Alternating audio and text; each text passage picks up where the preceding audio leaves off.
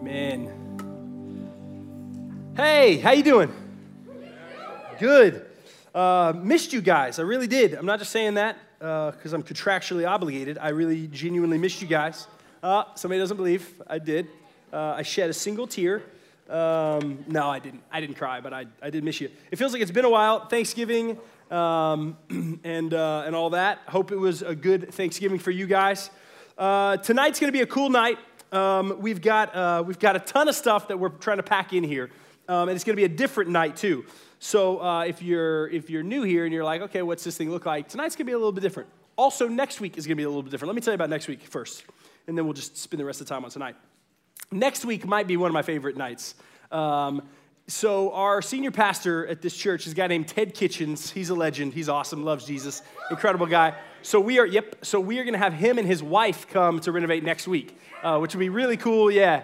And so we're going to have them, and I'm going to interview them and walk them through. We're just calling it Wisdom with the Kitchens. Or maybe we should call it Wisdom in the Kitchen. That'd be clever. Think about that. All right, we're going to think through some really clever things. But anyway, they're going to come up here, and that's going to be a cool thing. We had Ted come like 6 months ago or 8 months ago or something like that, and I loved it, man. It was such a cool night. And so now we're dragging his wife up here on stage with him. So that should be really, really cool. So don't miss that. Okay, so tonight is going to be different. Let me tell you how. We have been going through the book of Ephesians. I have started almost every sermon the last 5 months like that. We're going through the book of Ephesians, and here's where we're at. And where we've gotten to was the last Renovate, which was 2 Wednesdays ago. Josh preached the beginning of chapter 6 of Ephesians. Now, he preached the beginning of chapter 6 of Ephesians, which would make you think tonight we are finishing the second half and the last part of chapter 6, which is the last chapter in Ephesians. However, we are not, because if you went to church this Sunday, and we put it on our social media, and we tried to encourage you guys to check it out, but Cody from our main service on Sunday morning preached that passage, which we did that on purpose. We kind of geared our Ephesians series to where we would end, and it would be an ability for us to come and be a part of the rest of the bigger church that we're a part of to hear how the book of Ephesians wraps up. And so Cody preached the armor of God part of Ephesians, and it was incredible. So if you don't go to this church, or if you miss Sunday, and if you're like, I need to know how the book ends, don't panic. There's this thing called the internet. And there's like videos of him preaching it on the internet. There's also podcasts that you can listen to in your ears. Okay, so what we're going to do tonight is going to be epic. And we're going to see if I can do this in 34 minutes is going to be my goal. Maybe 32. I'm going to cover the entire book of Ephesians in 32 minutes. That's what's going to happen. So we're just going to do an overview. And one of the reasons for that is because this book has been really, really cool in my life. The book of Ephesians has been transformative in my life, and even over the last couple of months of getting to study it and preach it, and I know for Josh also, it's so rich. And so we wanted to take one night, especially since it's been a couple weeks and we didn't technically finish the book in here on a Wednesday night, and so we thought, man, let's just make this a night where we say, Lord, what are you doing in this book as a whole? So we're going to zoom out a little bit and unpack it relatively quickly. And so if you're a note taker, man, tonight is your night. Got a lot of notes. I got like 1,000 slides. And so tonight's the night. And if you're not a note taker at all and you're getting lost a little bit, then man, my hope is that you would just fall more in love and more appreciation with the richness and depth of the Bible, but specifically of this book that we're chewing on tonight. So that's where we're going. We're going to cover the entire thing. One thing that I feel like is a key for us, and I told this story, you're going to hear a lot of illustrations that we're kind of going to remind ourselves as we review this thing, was I shared this story when I put my son, I've got a 4-year-old son and a 1-year-old son, and I was putting my 4-year-old son to bed, or at least I was supposed to. It was my turn to put him to bed. Putting him to bed is fun, but it's also really exhausting because it's lots of stories and lots of books, and I'm actually really good at it. I'm a really good putter to bedder. I tell great stories. My stories are awesome. They have lava usually. They now have a lot of Transformers in them because that's kind of a new thing in my son's life. And so they've got Transformers and Santa Claus all combined, and there's always some sort of lava involved, and there's usually a pit that somebody falls into. So there's character development. They're really, really good stories. My 4-year-old, he's amazed with these, right? So they're great stories. So I usually tell really good stories. And my wife's stories, she's amazing. I love her. She's an incredible wife. She's a really bad storyteller. Her stories are like, there's a turtle, and it fell, and it got hit by a car, right? Like, it's just, there's no development, there's no hook, there's no, right? And she does it because she's exhausted because she's been with the boys all day. So anyway, long story short, I'm putting my son to bed. I'm supposed to. So we're in the bathroom, and he's pee-peeing, and I'm sitting there on the tub talking to him, and he just says, Dad, I want Mom to put me to bed tonight. And he does this sometimes. And I'm like, come on. Why? Like, and I'm like, no, son, I'm going to put you to bed. And he starts getting teary-eyed. No, I want Mama to put me to bed. And I'm like, son, no, she's exhausted. It's my turn to put you to bed. I'm going to put you, and so we start kind of going back and forth. And so I just ask him, I say, Charlie, why do you want Mama to put you to bed instead of me? Thinking, give me some unlogical answer. I'm going to beat you in this debate. And he says, and I've told this story before, he says, because she's more beautiful than you. And I cannot argue with that. And so she put him to bed that night. Because I was like, babe, he got me. You are more beautiful. And he's like, she's much more beautiful than you. And that's what the book of Ephesians, and that's what we want to see. We want to be people, right, we are people who are drawn to beautiful things, right? Beautiful things. And my hope is that when we unpack the Word of God, and my expectation is that when you study the Word of God, and when you really lean into the Word of God, what's going to happen is you are going to fall in love. You are going to be drawn into a relationship with the God of the universe because it's beautiful. And not just the book is beautiful, not just the wording and the poetry, but what the book reveals of who God is beautiful. And we should lean to that, and we should long for that, and we should be able to unpack an entire book, 6 chapters in one night, or unpack 2 verses for an entire night. And my hope and prayer for us as a ministry is, Lord, would you make us people of your word who just crave it and draw into it and see you in it and see the God who has revealed himself through Scripture. And so that's why we do this. That's why we thought, you know what? Before we jump into the Ted and Lynn night and some other things we're doing, man, let's take one last look at this book that will transform your life if you let it. If you let it, and you let it change you, and you let it, you believe it. If you believe it and walk it out, it'll transform your life. And that's what we want, obviously. That's what this ministry, Renovate, is all about, man, life change, because that's what our God does. So here's what the book is. The book is 2 sections. Section 1, right? Paul is writing this book, the Apostle Paul, to this church that he planted. These are people that he evangelized and saved in this town called Ephesus, and he's got this church here in Ephesus. And years later, he's writing them this letter from prison to encourage them, right? Because he left his church behind, and the church is growing, but they're struggling. And he's saying, man, here's my letter to you guys. Here's what the Holy Spirit has put on my heart. And so it's got two sections, really. The first 3 chapters 1 through 3, and then there's a really clear shift in what Paul's doing, and then chapters 4, 5, and 6 are this really different section, and we're going to see what that looks like. The first part is really what we believe, and the second part is the action that comes from that belief. And so big picture, that's where we're going. Chapter 1. If I was going to summarize chapter 1, which I'm about to do, in one sentence, what is chapter 1 of Ephesians about? It is about your identity in Christ. This whole first section, right? The first 3 chapters are all going to be about a new life he's given us. And then we have a new walk that should come from that. But you're going to see all 4 of these, the first points in this first section, and these first 3 chapters are the new life he's given us. And the first chapter is about your identity in Christ, man. It's this incredible chapter. Let me read this to you. I'm not going to read the whole book because we don't have time. So I'm just going to pull out a couple of verses here and there. This is going to be a little bit longer. Verse 3 in chapter 1. Is where I'm going to start. And we'll throw it up on the screen for you if it's easy. If it's easier for you, you can just read along there or just listen to me. Verse 3 in chapter 1, this is what Paul says. He says, "Blessed be the God and Father of our Lord Jesus Christ, who has blessed us in Christ with every spiritual blessing in the heavenly places, even as he chose us in him before the foundation of the world, that we should be holy and blameless before him. In love, he predestined us for adoption to himself as sons through Jesus Christ, according to the purpose of his will, to the praise of his glorious grace, with which he has blessed us in the beloved. In him we have redemption through his blood, the forgiveness of our trespasses, according to the riches of his grace." I'm going to stop there. Chapter 1, brothers and sisters, Paul says, hey, here is who you are. We planted, life change has happened, something changed in your life, which we know as the Holy Spirit getting a hold of someone. They're saved, they're transformed, they're indwelled with the Spirit of God, this crazy, mind-blowing thing. And then Paul leaves and he's reminding them, let me remind you of who you are. And we see these words like how God chose us in him before the foundations of the world, that he loved us and predestined us, right? He said, man, that's my boy. That's my girl. I love them. I'm calling them out. They will be adopted by me. For what? For this idea of redemption and forgiveness. What we talked about with this was this picture, and I love this picture of an orphanage, right? And we see this family go into an orphanage and just rescue, and to see an infant, right? A baby who can do nothing for itself, malnourished, dying, hopeless without someone to come and rescue. And that family spends money, spends time, makes huge sacrifices to say that is going to be our child.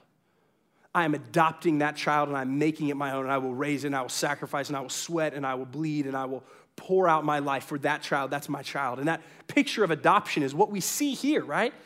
That's what we see in this first chapter. It's how Paul starts this whole thing off and says, man, that's your identity. You are adopted, right? Not because you did a lot of good stuff, but because of his grace, you were adopted and he found you and he called you and he redeemed you and forgives you, and this incredible, incredible relationship. And it's this awesome picture. And I like to think of that story of, just this infant, right? This, 9-week-old dying in an orphanage somewhere in a war-torn country with no resources, and this family rescuing it.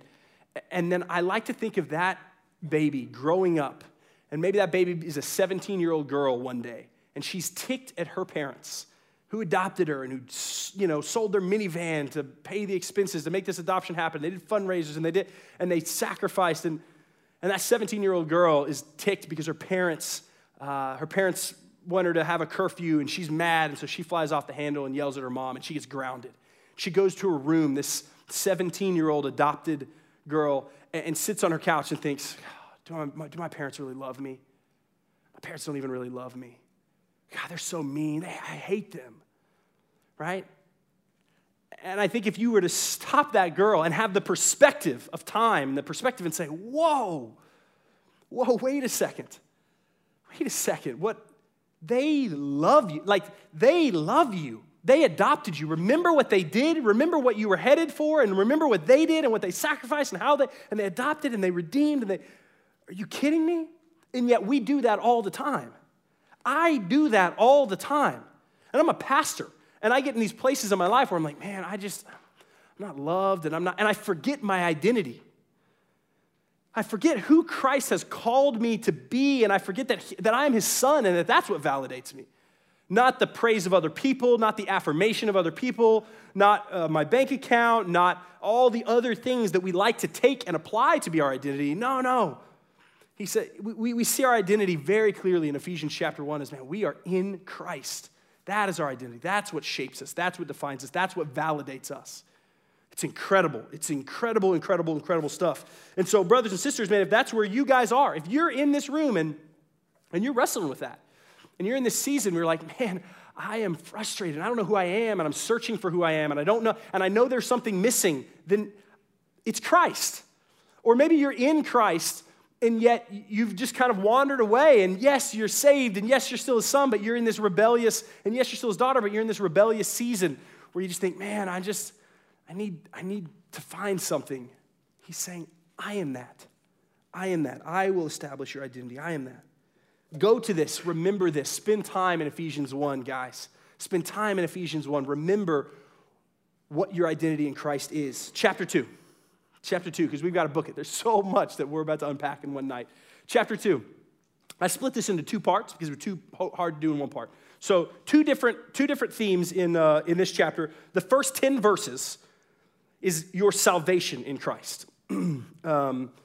So we've got the whole chapter, identity. Then we've got your salvation in Christ. And I don't know. I'm going to read it. We got time. I'm going to read it.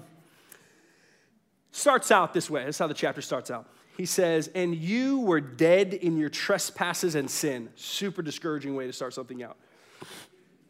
In which you once walked, following the course of this world, following the prince of the power of the air, the spirit that is now at work in the sons of disobedience, among whom we all once lived in the passions of our flesh, carrying out the desires of the body and the mind, and were by nature children of wrath like the rest of mankind.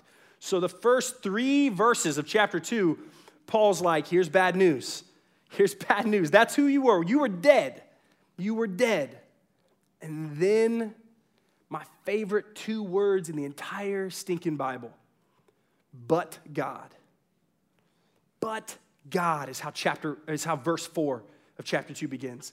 So you're dead, you're wandering, you're stuck, you can't do without it. And I think we've got this passage up there.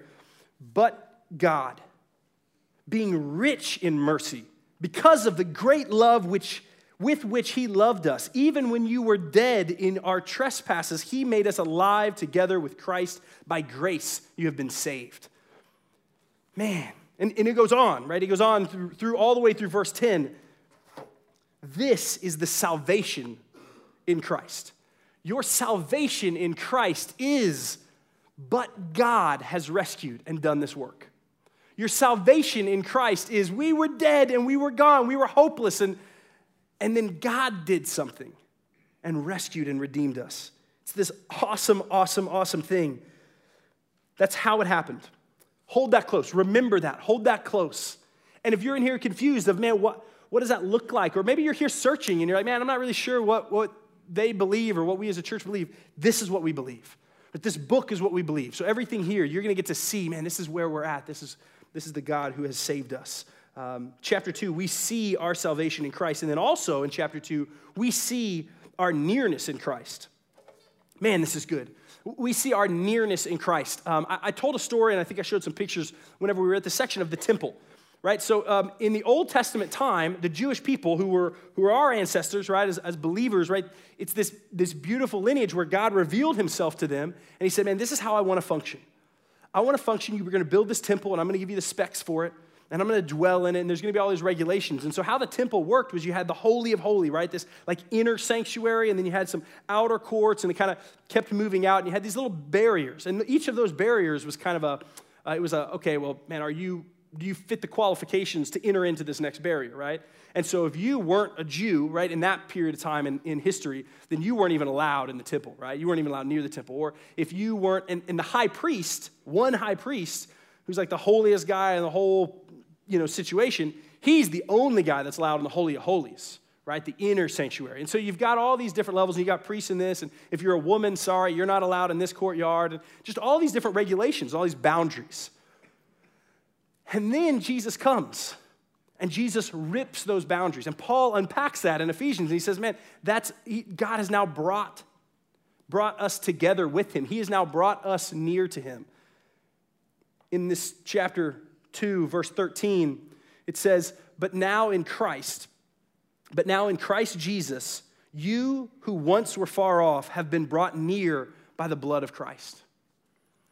Because the temple system was a sacrificial system where they sacrificed animals, because that's at that time how God said, man, I want you to put your faith in me by sacrificing these animals to atone for all your wrongdoings. Well, now Christ has come, and he is the perfect sacrifice. And that's what we believe. And now Jesus has come, and he has been the perfect sacrifice on the cross for the sins of the world. And so now we have this, and he has allowed all of us to be brought near. So we have nearness in Christ, and we see that unpacked in chapter 2. And it's this incredible thing. And so maybe you hear this and you say, yep, man, my identity is in Christ. I get it. That's who validates me. Jesus is where I should find my validation. I know that. Great. My salvation, yes. My faith is in God. God is the one who saved me through Christ. I get it, man. I get it. But maybe you really wrestle with, I do not feel near him. Man, my picture of God is an angry dad with his arms folded. My picture of God is this angry tyrant who's just upset because I keep blowing it. This God that's just so frustrated with, why can you not get your stuff together? This God who said, no, you're not allowed in here. And yet, all throughout the New Testament and in Ephesians 2, we see a God who says, no, through the blood of Christ, those who are in Christ get to be brought near. You were once far off. You are brought near. I don't know where you guys are at tonight. I don't know what you're struggling with. I don't know what that looks like in your life. I don't know if you feel this distance. And you say, yeah, I get it. I'm saved by grace. I get it. My identity is in Jesus. I struggle with that, but I get it. But man, I do not feel near this God. Man, I think you should spend time in his word. I think you should camp out, man. If that's you, camp out at the end of chapter 2. Do you believe this? Do you believe this is his revealed word to you? Do you believe what it says? What's that look like to live out and lean into? He has drawn near and he has allowed us to come to him. That's incredible. Okay, we got to keep going. God, there's a lot. Okay, your strength in Christ. Last one in this cute little box, a new life. Chapter 3. Chapter 3, if we're going to summarize it in one way, we're going to talk about it. We have this beautiful prayer of Paul where he's praying for his people. What he's praying for these people he loves, right? I mean, these are his people. This is his church. He planted them. These are his people. He's sitting in prison in Rome writing this, and he's saying, man, I am praying for strength, and a strength that's rooted in a love and knowledge of Christ. In chapter 3, verse 17, 18 and 19, we'll throw it up on the screen. It says, so that Christ may dwell in your hearts through faith, that you, being rooted and grounded in love, may have strength to comprehend with all the saints what is the breadth and length and height and depth, and to know the love of Christ that surpasses knowledge, that you may be filled with all the fullness of God. Man, that's good. Gosh, I really want to preach a whole sermon on that, but I'm not going to. Chapter 3, Paul's prayer for us, what we see revealed in that chapter is that he desires for us to be strengthened. And we're going to come back to this when we see the very last section in chapter 6. But we're called to have this strength. And it's a strength that comes from being rooted and grounded in the love that Christ has for us. Not just we have to develop this strength somewhere in our own willpower, but we have a strength as a believer. If you are in Christ, believe this, read this. Make this yours and say, man, there is strength here rooted in how he loves me. That's where my strength comes, not from my willpower. I have been given an identity. I have been given a salvation. I have now been given intimacy with the Lord, but also I have been given strength to remain with him, to chase after him from the Lord. And then chapter 3 ends. And chapter 3 actually ends with Paul finishing his prayer and saying amen. And so chapters 1 through 3, we have this is what it is. I mean, if you were going to say, man, what am I struggling with? What do I need to chew on? What do I need to really spend time in? What am I wrestling with? Then I want you to think about this, and I want you to think of the tool of the Word of God and say, all right, a new life, man. I'm called to have a new life. I'm called to have a new identity. I'm called to have my salvation in Christ. My nearness is in Christ. My strength is in Christ. And then he says, amen. And then he starts chapter 4. And when he starts chapter 4, he uses this really, really important key word, and it says, therefore. Because the next three chapters are all a response to the first three chapters. So if we have a new life, we have this new life, and if these things are true, and if we really, really believe these things, not we've heard them in a sermon and we get it, and I know where you're going, Ben, and yeah, I've read that before, but there is belief that if that's happening, therefore, there should be action. There should be action. And then Paul spends time unpacking what that action is. So chapter 4, verses 1 through 16 is that first section.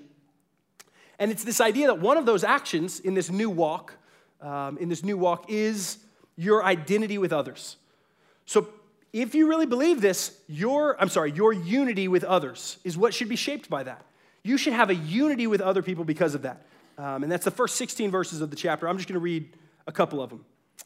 Verse 15 says, rather, speaking the truth in love, we are to grow up in every way in him who is the head, into Christ, from whom the whole body, joined and held together by every joint with which it is equipped, each part is working properly, makes the body grow so that it builds itself up in love.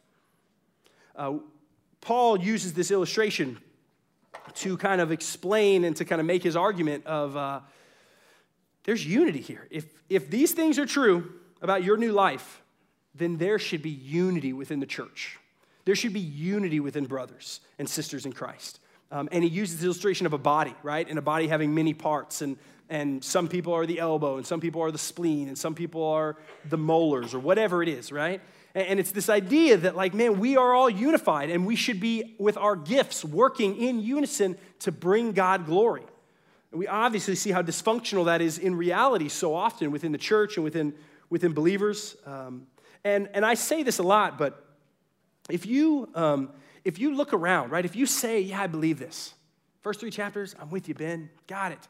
And then if you look at your life, and you look at your community, and you look at where the community you're drawn to, and the community that you say, man, this is the community that I want, and that I'm building, that I'm choosing, and it's all people that look like you, or it's all people that you're comfortable with, right? It's the people that you're comfortable with, then that's not the kingdom, right? Like, that's just a fun clique of people. You don't actually need the Holy Spirit at all to bring unity to a bunch of people that all would get along anyway. The gospel and how it changes our identity should change the way our community looks, right? Race, obviously, should not ever be a factor, right? There's no place for white supremacy if you're a believer, right? If somebody says they're a white supremacist and also says they're a believer, they're a liar, right? Or at least they're not living out truth, right? They're living a lie. So we have no place for racism. We have no place for bigotry. But also just socially, right? If you've got people in your life that you're like, oh man, this guy wears me out, this girl wears me out, man, it's inconvenient, this friendship, praise God. You need the Holy Spirit in relationships. You need God to create unity in this. Josh, when he preached this, he talked about the difference, and I loved it, and I've thought about it a lot since then, the difference between oneness and sameness. And if you're here for that sermon, you're going to remember that. Because it just sticks, because we're called to oneness. But oneness and sameness are 2 very, very different things. And as Josh unpacked, we're drawn to sameness. You know why? Because sameness is easy. But we're called to oneness. And oneness is this messy thing, and it takes God bringing things together. And I love it. And I love the messiness of this room, man. I love the fact that we've got a room full of people that, that are a range of demographics. Right? Even within the young adult bubble that this is, a range of ages and backgrounds and religious backgrounds and all of that stuff, right? I love that. And yet I'm really, really not content because this thing needs to continue to look like the kingdom. And there needs to be continual people that are brought into this and feel welcome to say, man, you belong here. You are brought near because of the gospel. You should be able to belong in this community. It's an awesome, awesome thing. It's one of the ways, it's a new walk that we should have. This should shape it. This should be an effect. If we really believe that new life, there should be unity with others. Next, we're doing good on time, guys. Y'all are going to get sleep tonight. Next, and this is a big section, your behaviors. So, the gospel produces unity. The gospel also just transforms our behaviors. And so I just, for the sake of time, took a huge chunk, right? The end of chapter 4, all of chapter 5, and the beginning of chapter 6. What we see is Paul unpacking behaviors that are transformed by our identity, salvation, right? Intimacy with him. It should transform our behaviors, right? We see verse 24 in chapter 4. It says, and to put on the new self, created after the likeness of God in true righteousness and holiness. Man, if we're saved, if you're saved in here, your life should look different than it did before, right? If you have put your faith in Christ, then your life should look different, and it starts to shape behaviors, and it starts to change the way we interact with things and people, and he gives a long list. And so, man, if you want to zoom into that, be like, man, what does that look like? And that's what we spent time, or go back and listen to some of these sermons of some of the behaviors that being in love with Christ is going to change some behaviors about how you interact with drinking and alcohol, how you interact with your anger and pride, and how you interact with sex, and how you interact in a marriage, and how you interact in relationships with leaders that are in your life. All of these things, all of these behaviors are transformed by the gospel of Jesus Christ. And we mistake that about Christianity all the time, right? We get this backwards. And maybe you're in this room, in which case I'm really glad you're here. I'm glad you're hearing this. And you have heard or believed or kind of bought into the idea that Christianity, if you're going to be a Christian, okay, what does being a Christian mean? What's it about? How do I do that? Accidentally, so often people start there. But they start on behavior. man, it's about behavior modification. If you want to be a Christian, here's the list of stuff you got to do. Here's what you got to look like. Here's how you got to interact with alcohol, and here's how you got to interact with sex, and here's how you got to interact in your marriage and with others, and all these behaviors, right? And we start looking at that. And so many people, that's their perception of the gospel. That's their perception of Christianity. Oh yeah, you do those good things, and then you get God. And that is not the gospel. That's not anywhere in here. That's exactly the opposite of the gospel. And so I love that behavior should change. But behaviors don't change to get saved. Behaviors change as a result of salvation. It changes as a result because people are made new. And yes, then their life should look different. But people maybe who haven't been made new yet, or maybe you have and you're just wrestling and you're confused with it, are going to look at that and be like, oh, so I'm seeing the outward effects. I guess that's what I need to do. And there's not heart transformation, man. There's no surrender. And honestly, that's a beating. Like if I could just be real honest, to just live the Christian life without actually having a relationship with Christ would suck. Right? And it does suck because I do it. I mean, there's seasons in my life before I really knew who Jesus was in a relationship where I was like just doing the church thing and the Christian thing.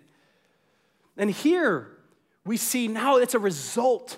Don't put the cart before the horse. It is a result of this relationship. It is a result of those identity issues. Awesome stuff. But you're going to see in 2 chapters there what our behavior should look like. What our behavior should look like.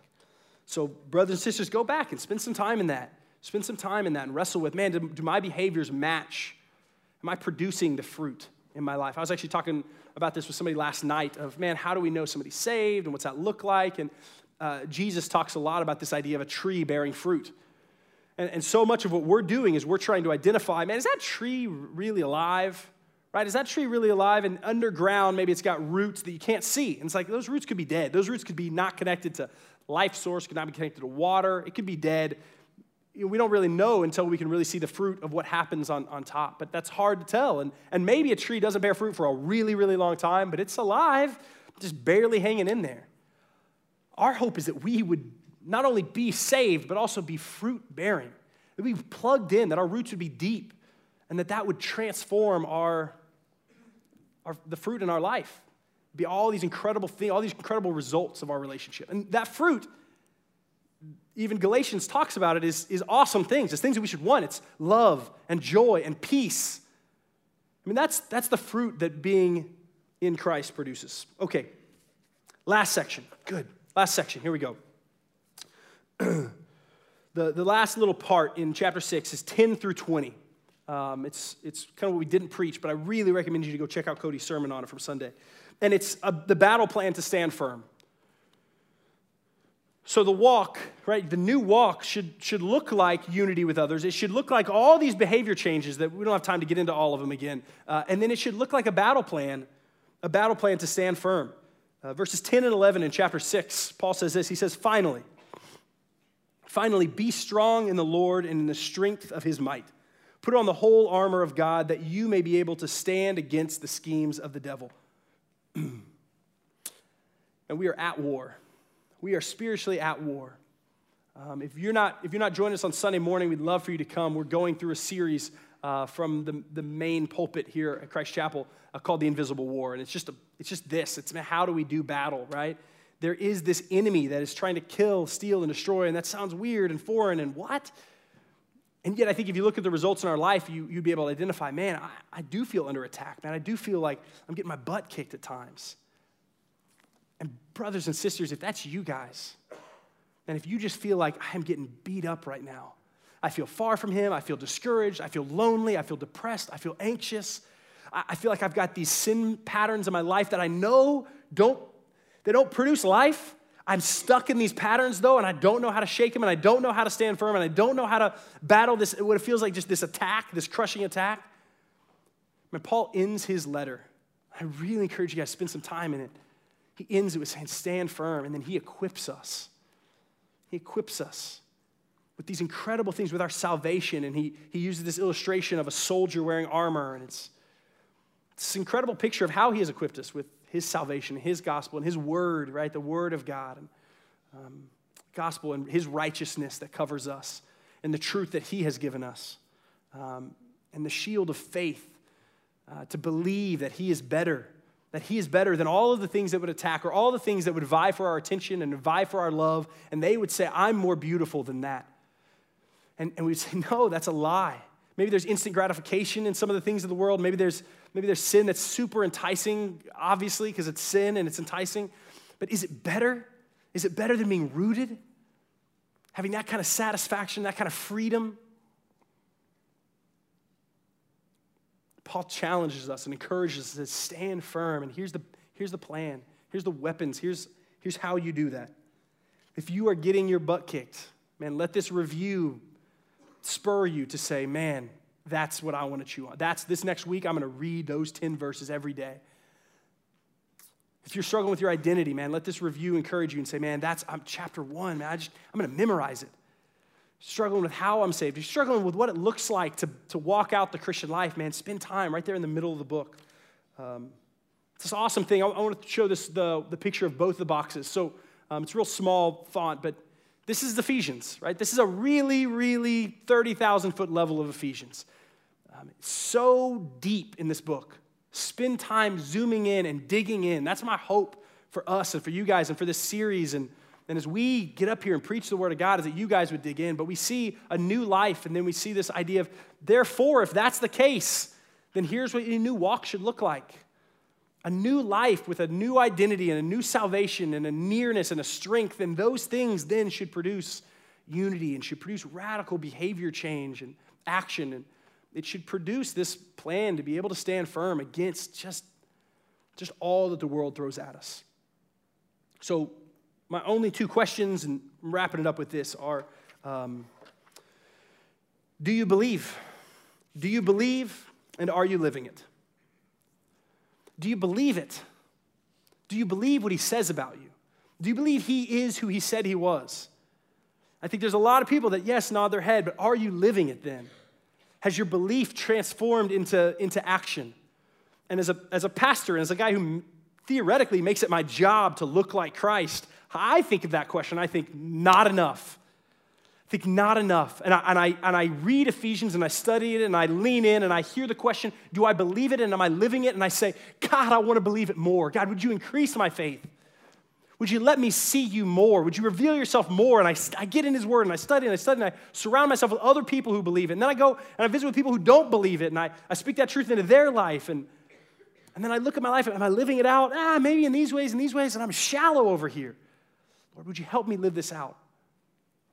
That's the question I want you guys to walk away with maybe a little better view of how beautiful the Word of God is. And even a better perspective of this book of Ephesians that could change your life and say, man, I know this book now. I know this book better. I got some handles on this book that I can go to and I can apply to my life and I can camp out in some places that I know I need for my heart. But then I want you to ask those questions. Do you believe it? Do you really believe your identity is in Christ? Or is it in someone else or something else or some other pursuit? Do you really believe that you are saved and brought near and that he has given you the strength? And are you living it out? Let me pray over you. Father, thank you. Thank you, Lord. Thank you for your word, God. Thank you for Ephesians, Lord. This has been so fun. And even tonight, just a really different kind of night, but just this review. Lord, I pray that it would be glorifying to you, Father, and it would be so sweet, and that your Spirit, as we make much of Jesus, would just meet us in that place.